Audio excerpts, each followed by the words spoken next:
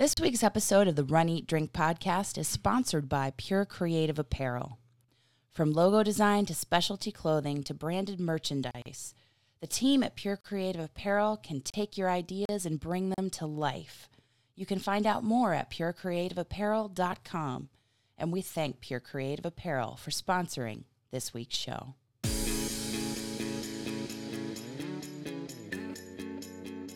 Welcome to the Run, Eat, Drink podcast.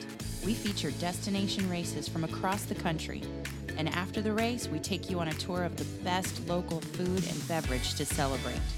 So whether you are an elite runner or a back-of-the-packer like us, you'll know the best places to accomplish, explore, and indulge on your next runcation.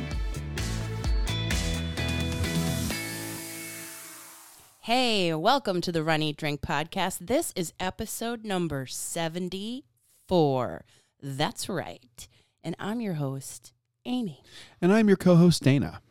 Welcome to the show. We have an exciting show, jam-packed with great stuff to talk about as far as the final RunDisney virtual race series and a trip to a recommended destination from a listener to complete that, as well as a new place that just opened up not even 30 days ago on the Disney property. Well, you might say that this is the end game for Oh my our God. Marvel series. Just walked right into that, didn't I?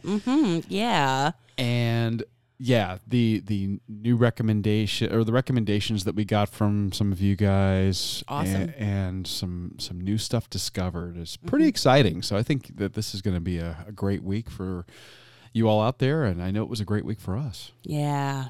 How is your recovery, sir? Well, tell us about that. Give us the update. I mean, I've been living with you. I know. The update is that I'm still broken, but every week getting a little bit less so. I'm now as of recording, we are almost 4 weeks post-op, and the knee's coming along good. I'm walking very well every day. I don't have to wear a knee brace unless I'm recreationally walking or, what would be a run, but I'm not running at all.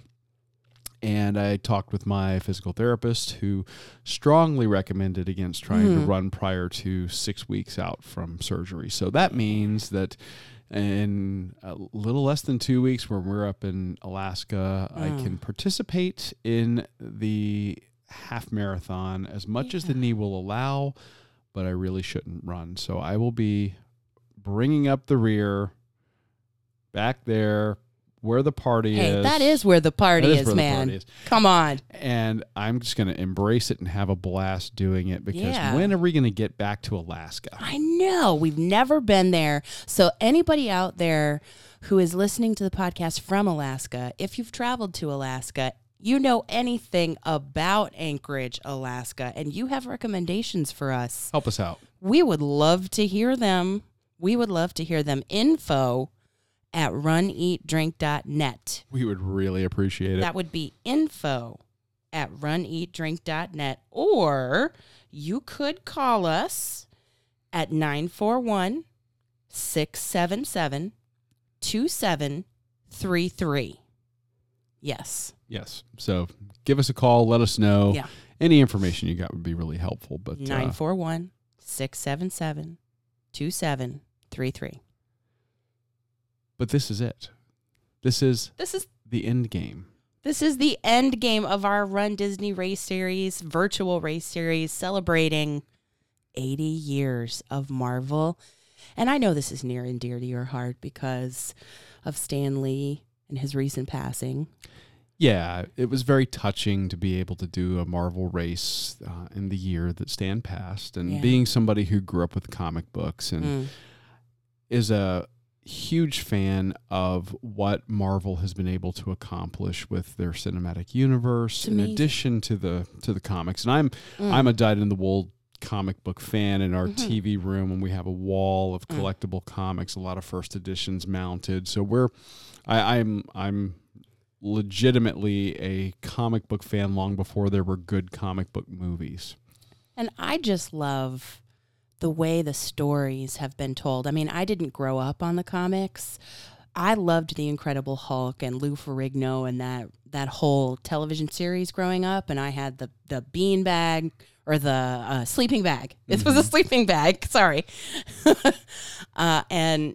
it was just it's the whole mythos of the superhero and the way that Marvel has told that and laid that out over the last decade and more. Yeah. 10 plus years, 21 movies. And it's still going strong. All the news from that Comic-Con, let me tell you, I can't wait. I'm super excited about all of that. So I think it's been really timely to run this series of races.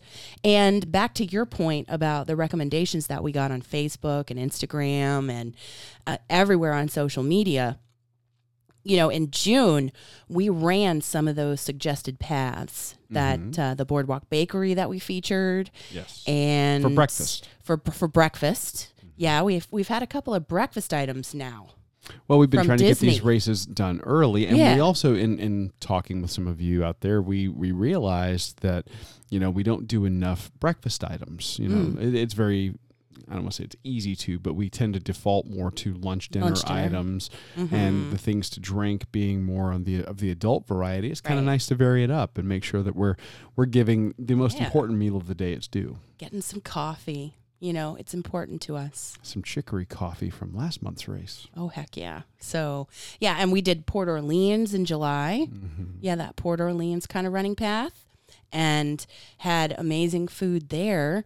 So this time we had to take a listener recommendation, or we were lucky enough to take a listener recommendation. You guys came through for us on these. Wow. Yeah. And we hope that continues. We'll send you some swag. Reach out. No joke. Anyway, Stephanie Swan, who follows our podcast and is one of our followers to chime in on our live broadcasts and is just really active with us and supports us. She sent us a blog post, an article from touringplans.com. Touringplans.com. And our dog approved of it, as you just heard right there. Yeah, if you hear our dogs, they might be alerted to the construction going on across the street or something like that. I don't know. Or the dogs from our backyard neighbors. So if you hear that in the background, that's what it is. But Stephanie Swan, she sent us an article from touringplans.com, which we have heard about on Be Our Guest podcast. And they just had the perfect article that broke down all the running paths, aside from RunDisney races. And so we looked at, okay, well, we've done kind of the yacht club, beach club, boardwalk. We did Port Orleans. What's a new one in here? And then we started to talk about, well, we're headed over to Coronado Springs anyway to check out some new food offerings at Gran Destino Tower. So why don't we take that path and check that out? Because it's been years since we stayed there.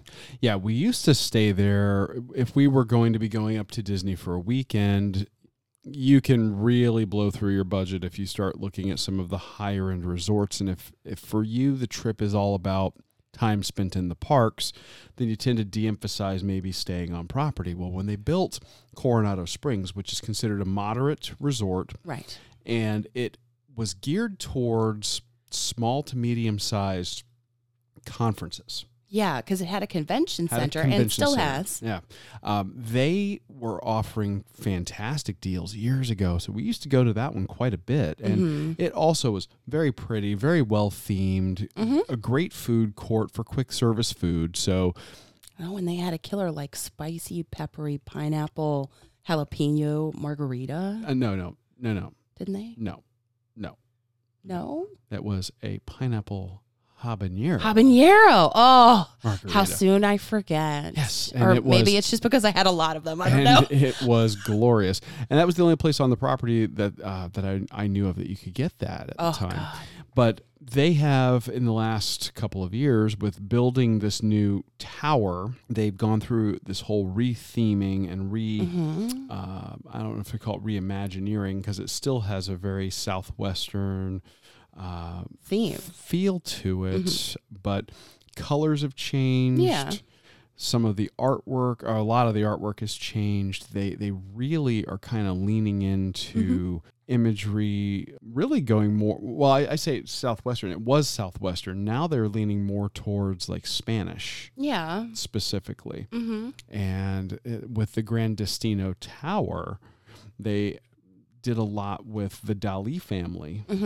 And incorporate a lot of Salvador Dali's elements throughout the hotel. Yeah, and I didn't know that they had collaborated together, Walt Disney and Salvador Dali. Yeah. Yeah, so that was neat to discover. So really cool. So we decided to go check that place out. Yeah. And see what's changed since we last stayed. And the answer was a lot. A lot. Like, we need to get back there if we can. But they had a great... pretty easy running trail. When I say easy, I mean flat.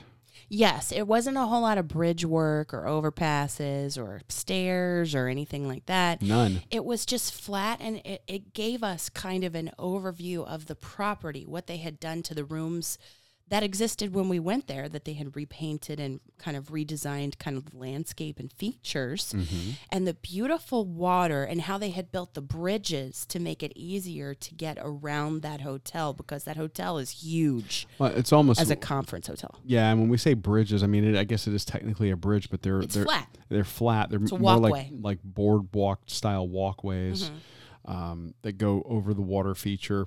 But it's basically a loop around the water. It's about 0.9 miles, Not quite a mile. 0.8 miles They're close. around, and we started at the base of the Gran Destino Tower. Yes. And we're just do a lap around that, which would take us out by the pool. Yeah, the dig site pool. The dig site pool, which I'm glad they kept. It's so cool. If I were like a that kid, pyramid. I would love it. Yeah, you get that that Central American ziggurat style pyramid. It's awesome. And it's just gorgeous. And the blue water against that coloring that they chose, those muted browns. It was just the theming and the luxuriousness of the pool area. I mean, and it's great for families too, but it just felt so nice. And that's the area where they really encourage kids. Then as we take that path around, kind of on the opposite side of the water, they have a quiet pool area back between a couple of the buildings for what they call the casitas, or smaller hotel rooms that are detached from the Gran Destino Tower. Right, that were part of the original hotel. Exactly. So we looped, and I will tell you, I was so glad that we didn't get up early this time, although that had its value in discovering some great breakfast and all of that. But the evening sunset around that water was just gorgeous. Yeah, you probably will get to see a photo of that in some of our social media this coming week. Beautiful. We lucked out when we decided to do a late run, and we got to the hotel, and we decided to head on out back, and we start doing the loops by the end of loop 2. It was 4 loops around for us to complete our 5K. Yeah. By the end of loop 2, we started getting the sunset. By the end of loop 3, it was absolutely all golden light. And then, loop 4 is almost to the point where it was getting dark. Yeah. It was just gorgeous. Yes, it was humid. It's Florida in the summer. As it always is. But we were lucky enough not to have any rain. And it wasn't for time, it was for the enjoyment and experience of taking in that hotel and its surroundings and what they have done to it since they renovated it and opened the tower. And just enjoying that last run and thinking about, the Captain Marvel medal in June, the Tony Stark Iron Man medal in July. And then when we finished this, the Black Panther medal. That was cool. So aptly themed and had like the purple and the black accents. And it was hefty and brushed metal, gray brushed like metal finish. Yeah, like a gunmetal. And the bonus medal. The bonus medal that's like a manhole cover. It was huge. It's enormous. And it just said Marvel 80 years. And it just being able to finish that and put that on and take pictures with that, knowing we were paying homage to Stan Lee, to everyone that was responsible for that entire series and what's to come. Yeah. And putting a cap on the way that we have added variety to our training this summer. Yeah, I mean, we could have easily done these races in the neighborhood, and we've done virtual races in our neighborhood in the past, but it was kind of nice to be able to take a day, do a day trip, get our run in, then go enjoy that area. And since this was a Disney-themed race anyway, or, well, Disney, Marvel-themed race. They own them. Anyway, and we're close enough driving distance to day trip there. It's a great way to spend the day. So lucky. And to give you an excuse to go in and explore and indulge in and around the Disney area after doing a run. So I would do it again. Oh, absolutely. And until Disney or the folks at RunDisney bring back the California races, hint, hint. Please do. I would be willing to do these, if they were to do another series of Marvel medals, because these medals are fantastic. Now, we did the unboxing, for the first two. And we kind of showed the others in their wrapper. We didn't do an unboxing video. We had initially planned to, but by the time we got done with the race, it was really dark. We had a dinner reservation. We did. So maybe hop on this week and just kind of show people the other two medals. I will. We will. Good way to, let's do it. Show you what you might be missing and what to look forward to if this opens up again next year. Yeah. But even if they choose a different theme, who knows what they'll do? Well, with them starting the phase 4, they kick that off with Black Widow next summer. So excited! Yeah. They have a lot of potential for different themed medals that would just make for an excellent addition to your collection. And again, crazy. Again, not everybody is into the virtual race thing. I like it. If I'm going to do it anyway, I might as well get a reward for myself and, that little extrinsic motivator. Yeah. Sometimes that's what you need. Sometimes. And I like to add variety to our training whenever we can. Like the whole reason we went to the Keys for the marathons that we did was to vary up our training. And I like how we it wasn't to go to Key West at all. It was to vary up our training. Right, exactly. Okay. I give up. It was a great time doing this virtual race series anyway. So. No, it is, because you could pound the pavement in the neighborhood at any time. Yeah, you can. And that's just it. But that gets boring after a while. And we're lucky enough to be able to have a neighborhood that's safe to be able to do it. But you have to add variety. I think it helps in your mental training. And I think it just adds something to your racing season.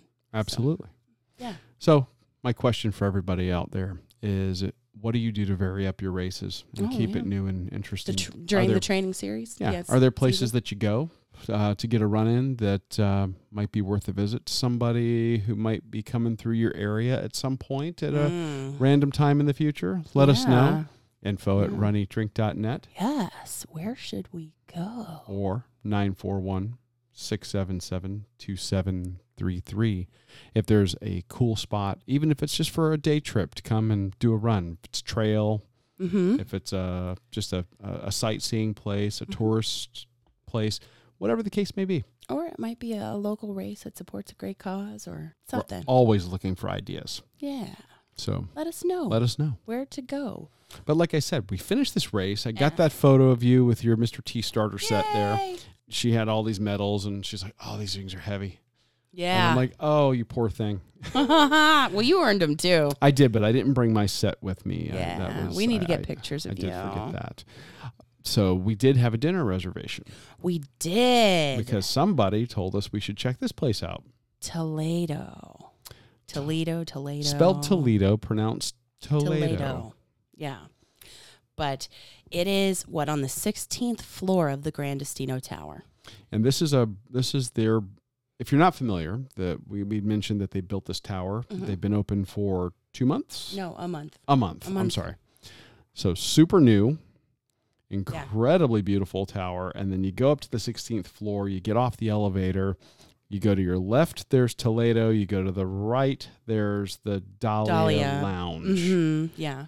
And the building, if I kind of describe it for you, if you go into the restaurant, You walk in and you're kind of lengthwise, and I believe the building is facing the large flat sides of the building are facing east and west. So on one side, you've got a view of the parks from those enormous glass windows. Basically, the whole wall on the east side and on the west side of the restaurant is glass.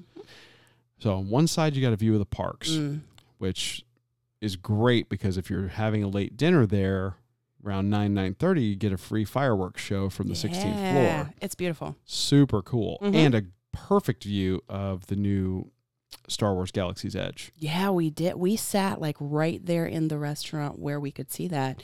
I mean, it was getting dark, so we couldn't do a whole lot of recon. But and then on the other side, you've got the sunset. Oh. So the sun Gorgeous. was just setting when we got upstairs to get seated. It was beautiful gold and blue and purple. It was kind of behind Amy, and then behind me, she's looking at the parks through the windows. It was great. I got to see the Hollywood Tower Hotel, and you could make out the logo and the writing there, and you were right up there with it. Yeah. Woo! And the ceiling of this place, The stained glass. It looks like stained glass, and they've got a lighting effect behind the stained glass to make it look like the sunlight moving. So the colors are slightly changing ever so slowly over the course of your dinner. It's this arched ceiling with the stained glass that runs the entire length of it. Yeah. They've got a enormous wine rack or wine cellar. Huge, and it's situated in the middle of the restaurant. Situated in the middle of the restaurant, and it's glass enclosed, so you can see everything in there. It's just the fit and finish for the experience there was fantastic. We got to get more into wine because I was looking at that. I was like, oh, we should try some of that.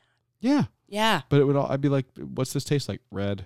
What's this taste like? White. I'm not a wine person yet.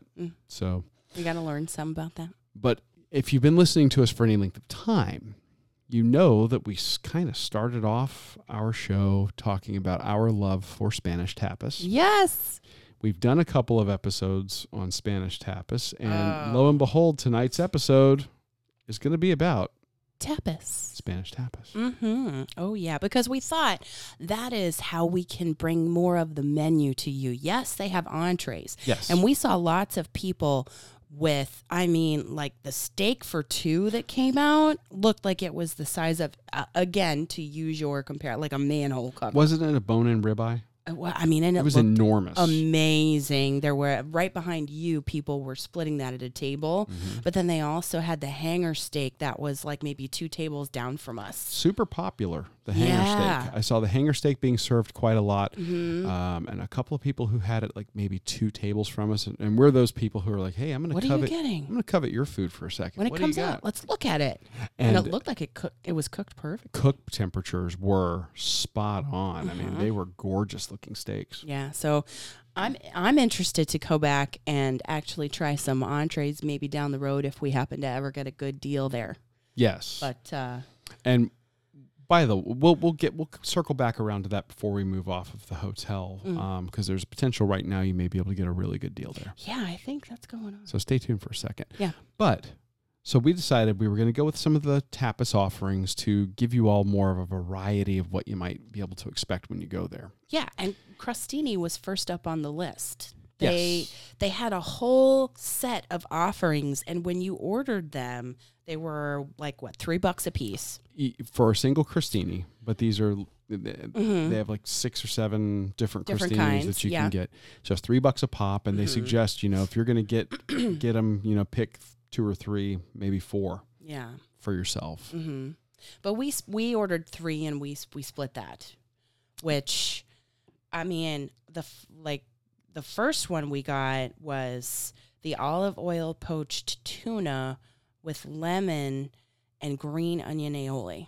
Yeah, so they give you this nice pile of the tuna meat with, drizzled with the aioli, and it's sitting on that nice crispy bread. It was pretty substantial, and the crostini was super crispy. Yes. Super crispy. It was not like a soft bread. So, and I think that was because it needed to stand up to the amount of topping. Yeah, that one generous amount. had a of generous helping Mm-hmm. of the tuna. Yeah. And you said it when we were talking about it, and it dawned on me. I'm like, yeah, that actually is a great description. You said that the olive oil poaching kind of imparted a little bit of a hint of Kalamata olives to it too, and you were spot on with that. It was crazy, but not it was overwhelming. like it was topped with Kalamata olives, but they were not. It was not there. There were no Kalamata olives. But no Kalamata olives were harmed in the making of this crostini. But that's one of my favorite olives. So I love that. And we just came off of having tuna. Yeah, down in the Keys. And this was a totally different presentation. Yeah. It's cooked, but the olive oil poaching was different. It doesn't make it flaky. No. Like that whole flaking so that you create almost like, you're about to create a tuna salad. No, it's a different texture. It's like a weird hybrid between cooked flaky tuna fish and that almost gelatinous or firm but chewy texture of raw ahi. Yeah. And it doesn't dry it out. No, it was great. That was killer. Yeah, I liked that one a lot. That great little bite. Was it my favorite? I don't know, because we also had the anchovy in manchego. I got to tell you, it's been a long time since I've eaten an anchovy, like on its own. Well, that's true, because normally you get that in like a Caesar dressing? Caesar salad, yeah. Caesar dressing. But it was... anchovy fillets. Yeah, and it was really anchovy forward. Yeah. Shaved manchego cheese. Yeah, and the cheese was very subtle, whereas usually when we have manchego as a part of some kind of charcuterie board, it is a very present, like a drier Parmesan with a Spanish influence. Yes. You know what I mean? So actually, that's a good way to describe it. The way they kind of shaved it, it kind of reminded me of like a Parmesan consistency. Yeah, I mean that's exactly what it reminded me of, a shaved Parmesan. Yeah. And then there was, and it had, if you're not familiar with the fruit, it also had quince paste. Yeah. So that was like sweeter. Like a sweetness or a tanginess to it, but not overly. For the most part, I was left with the anchovy flavor. Oh yeah, by far. I'm trying to think. How would you describe quince paste or quince? I mean, it looks kind of like a pear, the fruit itself. Yeah. It's apple-ish, pearish, kind of. I mean, it's its own thing. But it was very subtle. Just a hint of it. Mm-hmm. It was very subtle. And the menu said that the crostini also included almond, but I didn't get a whole lot of almond flavor. So no, that it might have been like grated or ground. Something. I mean, it was very little. Subtle. And I think the anchovy was the dominant flavor there. And again, I know a lot of people are going, anchovy, ew. Sometimes you got to branch out and try different things. I mean, they are really leaning into flavors of the Basque region of Spain. Mm-hmm. They're really going for that. And I said, you know what? Let's try these things that they have to offer and just kind of see. And, was it my favorite? No. Okay. But I'm inclined to agree. Was it pretty good? Yeah, it was good. Pretty good. Yeah. I think that the third one we had might have been my favorite. Was it now? I'm a big fan of blue cheese, and they had blue cheese with fig and honeycomb on this third one. Yeah, Valdeón blue cheese. Mm-hmm. I don't know what that is. I've never heard of that. It's maybe some kind of Spanish thing. I've never heard that type of blue cheese, but I will tell you, this was creamy. Like some blue cheeses are really dry and crumbly. This was creamier. This had a much higher fat content, and it was like almost spreadable, but it wasn't so soupy like a dressing. Right. And it wasn't like a dip or a fondue. No. Right? So it almost like a cream cheese, but it was a blue cheese. Yeah. With chunks. Tangy, salty, like you would expect a blue cheese to be, but then you had fig and honeycomb for that fruity sweet note. And what was great is as you bite into it, you would get that funkiness of the blue cheese, but then you would get that floral, like the smell of the honey. Mm. Yeah. And it was just that was just a neat pairing of flavors. I liked it. So that one was killer. I could have done a whole plate of those. Yeah. Yeah. And that's what's good about small plates is then you discover what really you love. Yes. So these were called their pink stows. Yeah. And that was their crostinis, but they had a different subset of tapas that we also took advantage of. Cazuelas, I guess, or small pots. Or, yeah, like a casserole, tiny casseroles. Like a casserole, like a round casserole dish is how all of these came. And we had Rioja braised chorizo with field onions, and then it came with a side of the toasted bread, crostini. Yes. This was probably the most substantial it was thing that we got. A terrine, like, a terrine's like a good way to describe it. A cereal bowl size. Yes. It was a lot of chorizo, and it wasn't like the ground up chorizo that you would have in a breakfast type situation. Mm-hmm. It was medallions. Yeah, they basically sliced an entire chorizo sausage or two. There was a ton of chorizo in this bowl, and it was, it was in that. There was a broth that it was in. Yeah, with onions. With the field onions. Mm-hmm. And those were very tiny onion slivers that were just cooked perfectly. And this chorizo was different. A lot of the chorizo we tend to get Mexican chorizo a lot here in Florida, and we tend to get Cuban chorizo. Because we eat a lot of Cuban food and we get a lot of Mexican food. This was a very different style chorizo. It was not as, it didn't emphasize the smoked paprika as much. True. So you didn't have that deep red color that you're very accustomed to. No, it was kind of natural. Muted. It was a muted red color. Very muted. Very muted. Almost natural. And that salty broth and the onion. It was almost like the sliced chorizo that you get on a charcuterie board again, mentioning that, but it was a little bit thicker, meatier slices. Meatier slices, and this is also not as dried. No. This was more of a cooked sausage. Mm-hmm. Yeah, and I think the broth just kept it soft. Yes. So which was great for sopping up with the bread, too. Mm-hmm. So that gave way to your sopping up the bread, and then you have the chorizo, the saltiness. That it was, I liked it a lot. It was really substantial, like you said. Yeah, we were very two filling. People splitting that. You could easily split that with 3 or 4 people. Mm-hmm. Yeah, and it was $15 for a good appetizer. Yeah, $15 for that. Yeah.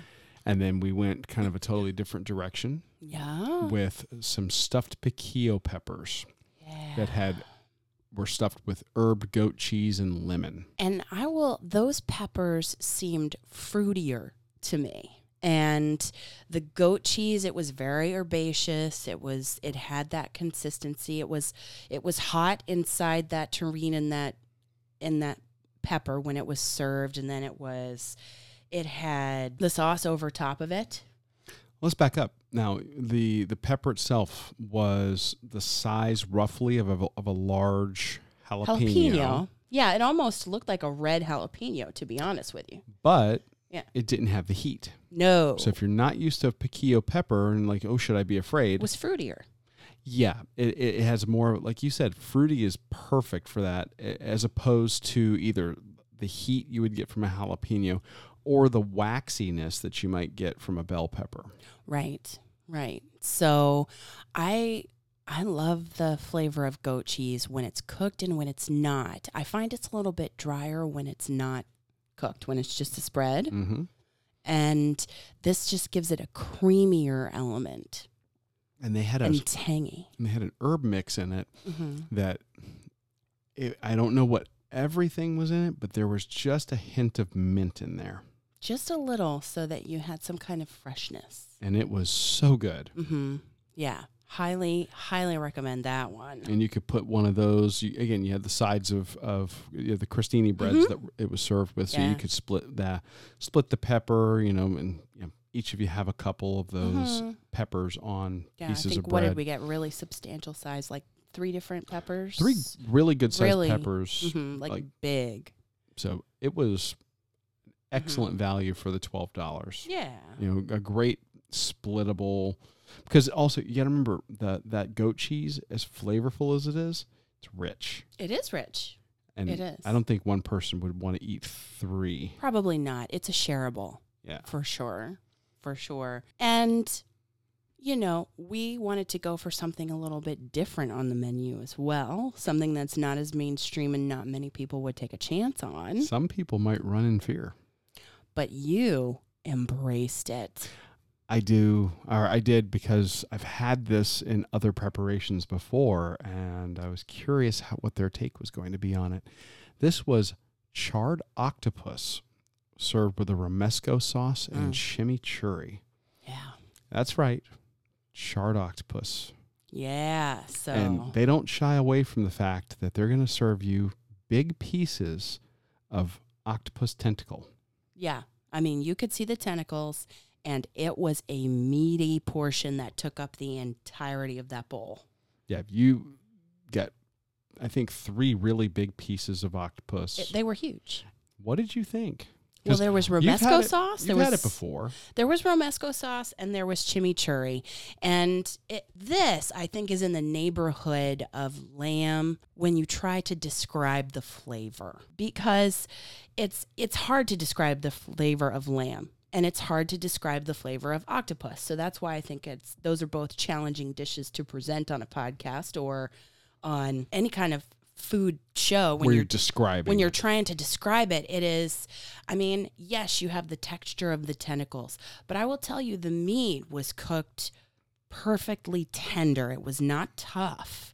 And it had the brininess of the sea, just like seafood, but it wasn't the consistency of a scallop. It wasn't the consistency of a scallop. It wasn't quite consistency of a lobster, but it was somewhere in between. Yeah, I agree completely. Octopus is really kind of its own thing. Yeah. If you overcook it, it is rubber bands. Yeah, it's like shoe leather. And if you undercook it, it's mushy and gross. So you've got to get that exact, that sweet spot of preparation, and they nailed it. There was a deft hand in there. And when you do it right, octopus, because it holds up really well to grilling, it takes that charred flavor, and it holds on to that charred flavor, even after you plate it. And it was just fantastic. So you've got that perfect texture like you're talking about, which is, I would say easily in between scallops and that's lobster. What I just think, because it's definitely not like a shrimp. No, it's a softer bite than shrimp. Yeah, but then they topped it with almost like a Christmassy combination of sauces. You have chimichurri sauce, which that is that combination of citrus and garlic and oil and herbs that is just fantastic. So tangy. Tangy, and just you could put it on anything. And then romesco sauce, which a lot of people aren't super familiar with, but that's a red sauce or sometimes a pink sauce. It's pureed, a lot of times with tomato, garlic, toasted almonds, or some sort of nut, almonds or pine nuts, hazelnuts. So it's almost like a pesto, but it's not. Like a creamy red, kind of a creamy red pesto is a good way to describe it. But it is just a nice combination of flavors with that tanginess of the chimichurri, the smokiness of the char on that octopus, and then that texture you're talking about. Yep. What a great bite I thought that was. Yeah. I thought it was good. And typically when I see octopus on the menu, I'm thinking, oh, yeah, you're going to go for it. But I'm going to be like, maybe not. But I really enjoyed that as part of our meal. For me, I think this might have been, of the 6 items that we ordered, this might have been my favorite. Even above the blue cheese with the fig and the honeycomb? Yes. Only because I think this is the one that I think they just really hit the. Those two were ball my out of the park. favorite. Those two were my favorite, honestly. And then we were also the beneficiaries of an accidental delivery to our table. Yes. They do a preparation of head-on shrimp in a seafood broth. Mm-hmm. I will say I think that the octopus was much I liked stronger. it better. Much stronger. I liked it better, to be honest. Yeah. So, I mean. And normally I'm a huge shrimp fan. But if you're going for seafood there. I think the octopus. Go exotic. Yep. Take the chance. Yeah. Just do it. You'll be happy. And to wash all of that down, we had to have some drinks too. Yes, we did. Well, before we go on, I'm going to take a minute to tell you all about our friends at Pure Creative Apparel. Anybody can silkscreen a shirt. Look, we know it's true. I did it as a project in high school. But the team at Pure Creative Apparel is really much more than that. They will take you through the entire process to create your custom items, right from the very beginning with the design of your artwork or company logo, then create mock-ups to show you what the finished product will look like and help you select just the right high-quality name brand clothing or other merchandise on which you're going to place your artwork or your logo. And then they'll get you your items fast. Or if you're not looking to get into the whole online sales thing and you don't want to worry about inventory, packaging, shipping, and all of that, Pure Creative Apparel has a complete e-commerce package available. So whether you're a school, church, or club needing just a few shirts for a special event, or a company looking for a complete branding package, Pure Creative Apparel can help. Find out how by going to purecreativeapparel.com. And we really thank them for their support of the Run, Eat, Drink podcast. So, finishing that 5K because it was so hot and so humid, I would say that our number one objective when we sat down to the table is to get some water. And hats off to our waiter for realizing we needed it. He brought us a little carafe. Yeah, because we were like, ooh, we're thirsty. So. But once we got properly hydrated. Yes. We got a nice taste of what they had to offer. And their drink menu here, they of course have beer. Yes. They have wine, specialty cocktails, and their menu for beverages is the same as their beverage menu over at the Dahlia Lounge. Yeah. So you could have it either way, and I think the Dahlia Lounge also had a very nice terrace to step out onto. Has great outdoor seating area, which would let you watch the fireworks. That's why I want to stay there. Anyway, I digress. We need to bring to you the drinks we had, and we had a couple so that we could give you kind of a flavor of their cocktail menu, but also an offering from their beer menu. Yeah, now I kind of joked as I'm not really a wine person, and I mean that part is true, but it's not like I've never had any wine or I don't have any experience with it, and I am a fan of port as a dessert. So occasionally I'll get a port after a good steak. That's just kind of where I think it belongs, is after a steak dinner. And they had one of their signature cocktails that was made with Fonseca Bin 27 port, and I said, sign me up, I'm there. Port! And this was called their Espumoso Punch. So it's made with the Fonseca Bin 27, the Cambier, I believe I'm saying that right, Creme de Mure, lime, orange, Freshenet Blanc de Blanc, Cava Brut, and fresh fruit. So this, best way I could describe this would be almost like a sangria with oomph. Yeah, like it packs a punch. It packed a punch. It's got more body to it than just say like a light red that you would get in a lot of jug wines or inexpensive sangrias that you might get. This had the Freshenet Blanc de Blanc Cava, which is a favorite of ours for using as a sparkling wine topper for wine-based cocktails. The fresh fruit, I mean, it was just this really delicious, deep, rich, dark purple, fruity deliciousness with a slight sparkle to it. I mean, I really couldn't say enough good about the Espumoso Punch. The only drawback to that is, that's probably a little bit higher in terms of ABV. You wouldn't be drinking a lot of those, but Probably not. But flavor-wise, fantastic. I got a whole lot of blackberry flavor when you let me try that. Mm-hmm. Yeah, and it was good. That's a pretty common flavor note for the port. Yeah, it was really tasty and refreshing, very refreshing. But see, I loved mine, but yours was really interesting and kind of reminded me of a sangria that we got during episode 1. Yes, oh my God, you steal my thunder. Sorry. Yes, because we put out a little video of them making it tableside. At the Columbia restaurant in Tampa. At the Columbia restaurant along the Riverwalk in Tampa. One of the first episode. The first episode we had a sangria de cava. Mm-hmm. And so ever since then, there is a special cocktail that we like to make at Christmas time. Yes. That has cava.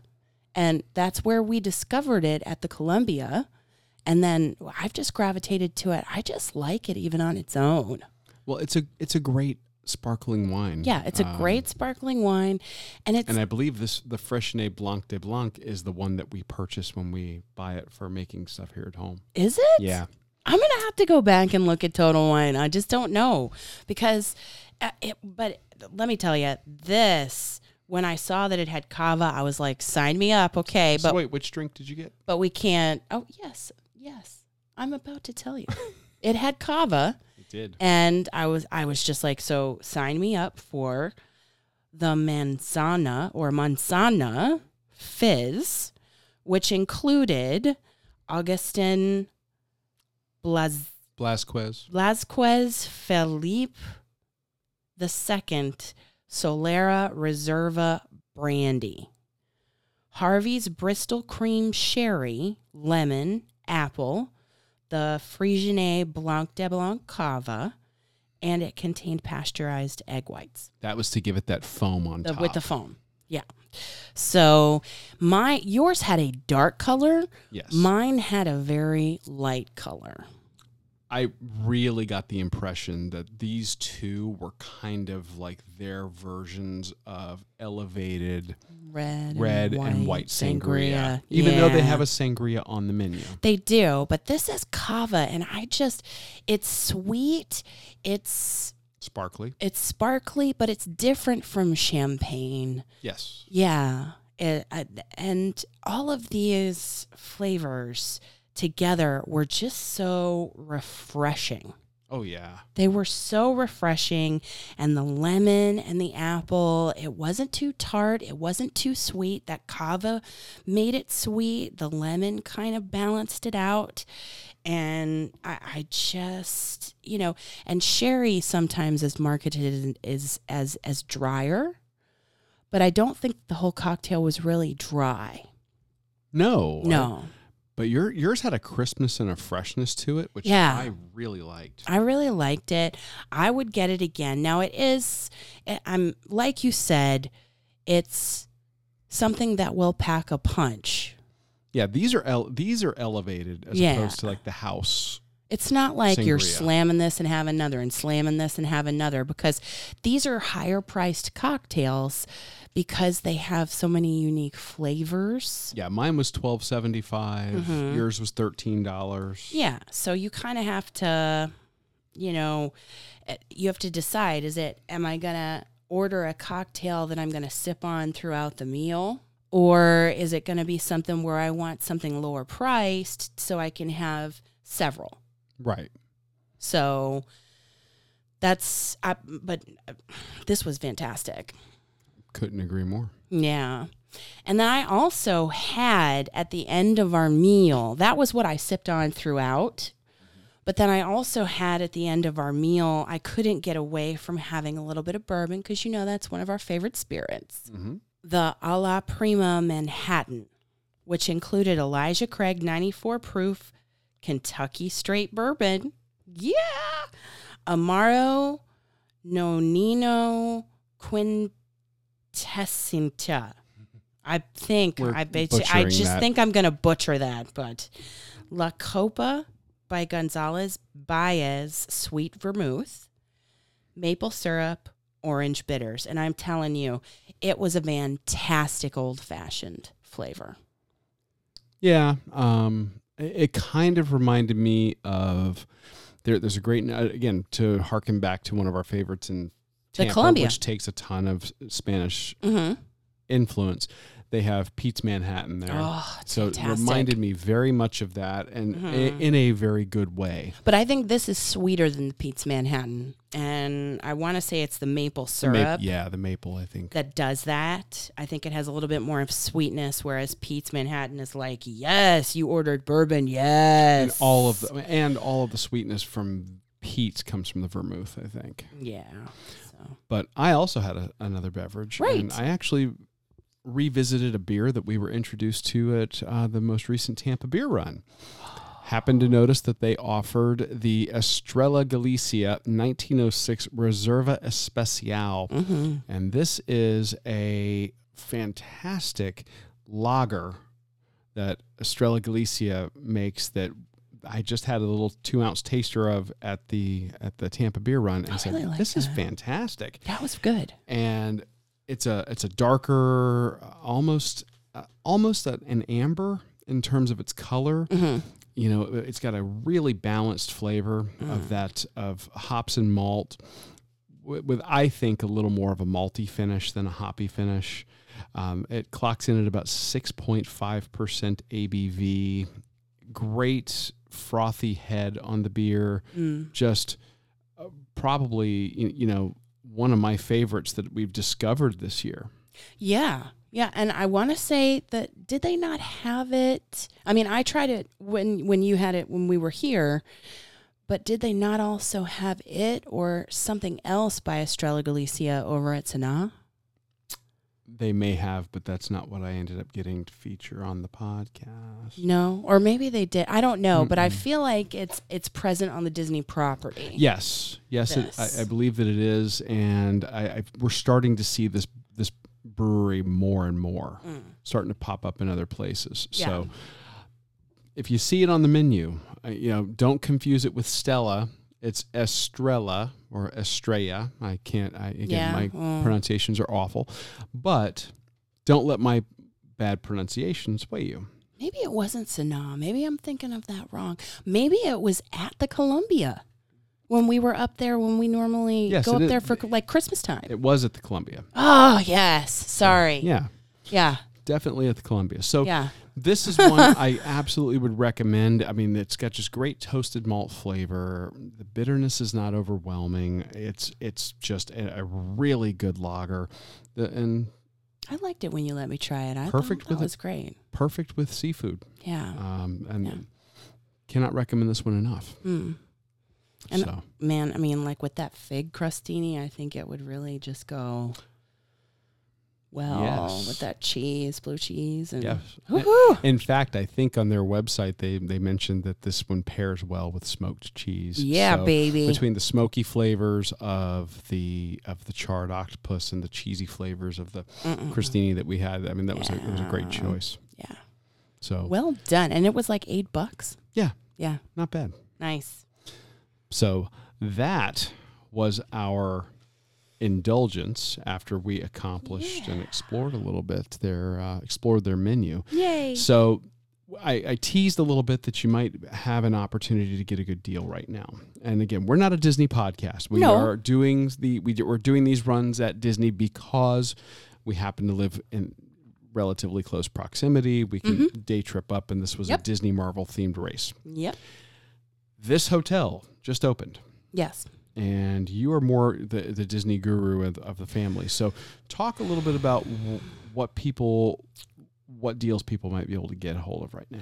Well, and why. I think right now, if you are a Disney Vacation Club member, or you are a Florida resident, or you are an annual Walt Disney World pass holder, you can get on their website and you can get some good deals here right at the end of the summer for some of the rooms just to go and try out. And I think that even, club level, concierge level, where you get like kind of snacks and drinks throughout the day, and maybe a little nightcap alcoholic beverage kind of service, or cookies or dessert at night kind of a concierge level service is even a little bit more affordable now at this moderate resort than it normally is at some of the deluxe resorts. So if you're a pass holder or you're a Florida resident, you really, it behooves you to go and check out the deals on Walt Disney World's website, you know, or, I mean, you could hook up with our friends over at the Be Our Guest podcast and the Magic for Less travel. Yeah. By the way, not a paid advertisement. No. We are just fans. And if you are looking at doing a Disney vacation, because this is a new hotel, Disney's wanting to get people in there to check it out, to help their staff work through the kinks, and to get the word of mouth out there. So I say try it out before the price goes up, and you could reach out to them and they could tell you what's out there as far as good deals. And when you say good deal, I mean, I know that we were looking at prices and you're looking at, I think in some cases, sub $250. Something like that. A night. And again, this is for... Depends on the night, yeah. Depending on the night. But remember, again, this is for a moderate resort that is, I will tell you, Feels... looked premium. It feels deluxe. We've stayed at some of the deluxe resorts on the property. This was gorgeous. Yeah. So I can't wait to get in there. I mean, if we can sneak in there before the price goes up and get a good deal, because we are Florida residents, you know. That's true. And pass holders. We need to connect with them and kind of get the deals before Galaxy's Edge opens, and then the Skyliners open, and then the whole thing is just too...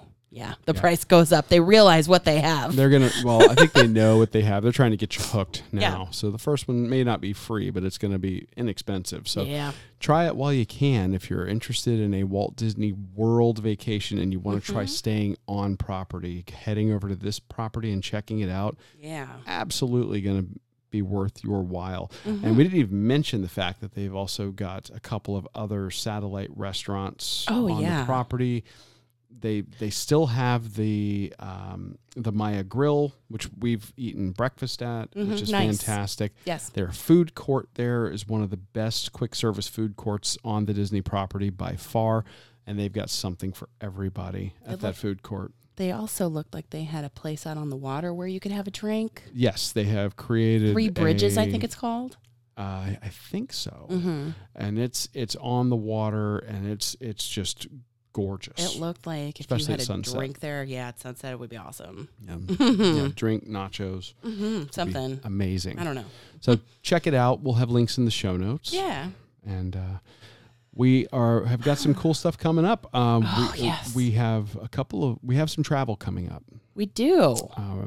Next week we're going to be for the first part of the week we're going to be in Orlando at a conference, getting our Learn On. Podcast Movement, we will be at baby. Podcast Movement 2019, trying to learn how to be better podcasters for you guys. Yes. And meeting some of our fellow podcasters to see what they're doing and kind of spend some time with our people. Networking. So we are going to have some content all through the rest of this week. And we have already got next week's episode in the can.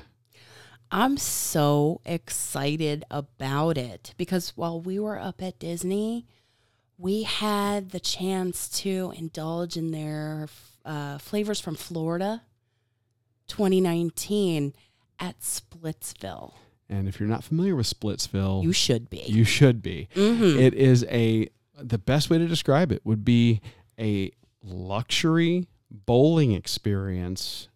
And the dining. At Disney Springs. And the dining is just next level. And we were lucky enough to have a chat with their general manager and meet their head chef, their corporate chef, their the person in charge of their communications and marketing. And they took us through some items on their menu they wanted to showcase. And we're so excited to bring that to you. So that's going to be next week. While we're getting our Learn On. Yeah, and I don't think you're going to be disappointed.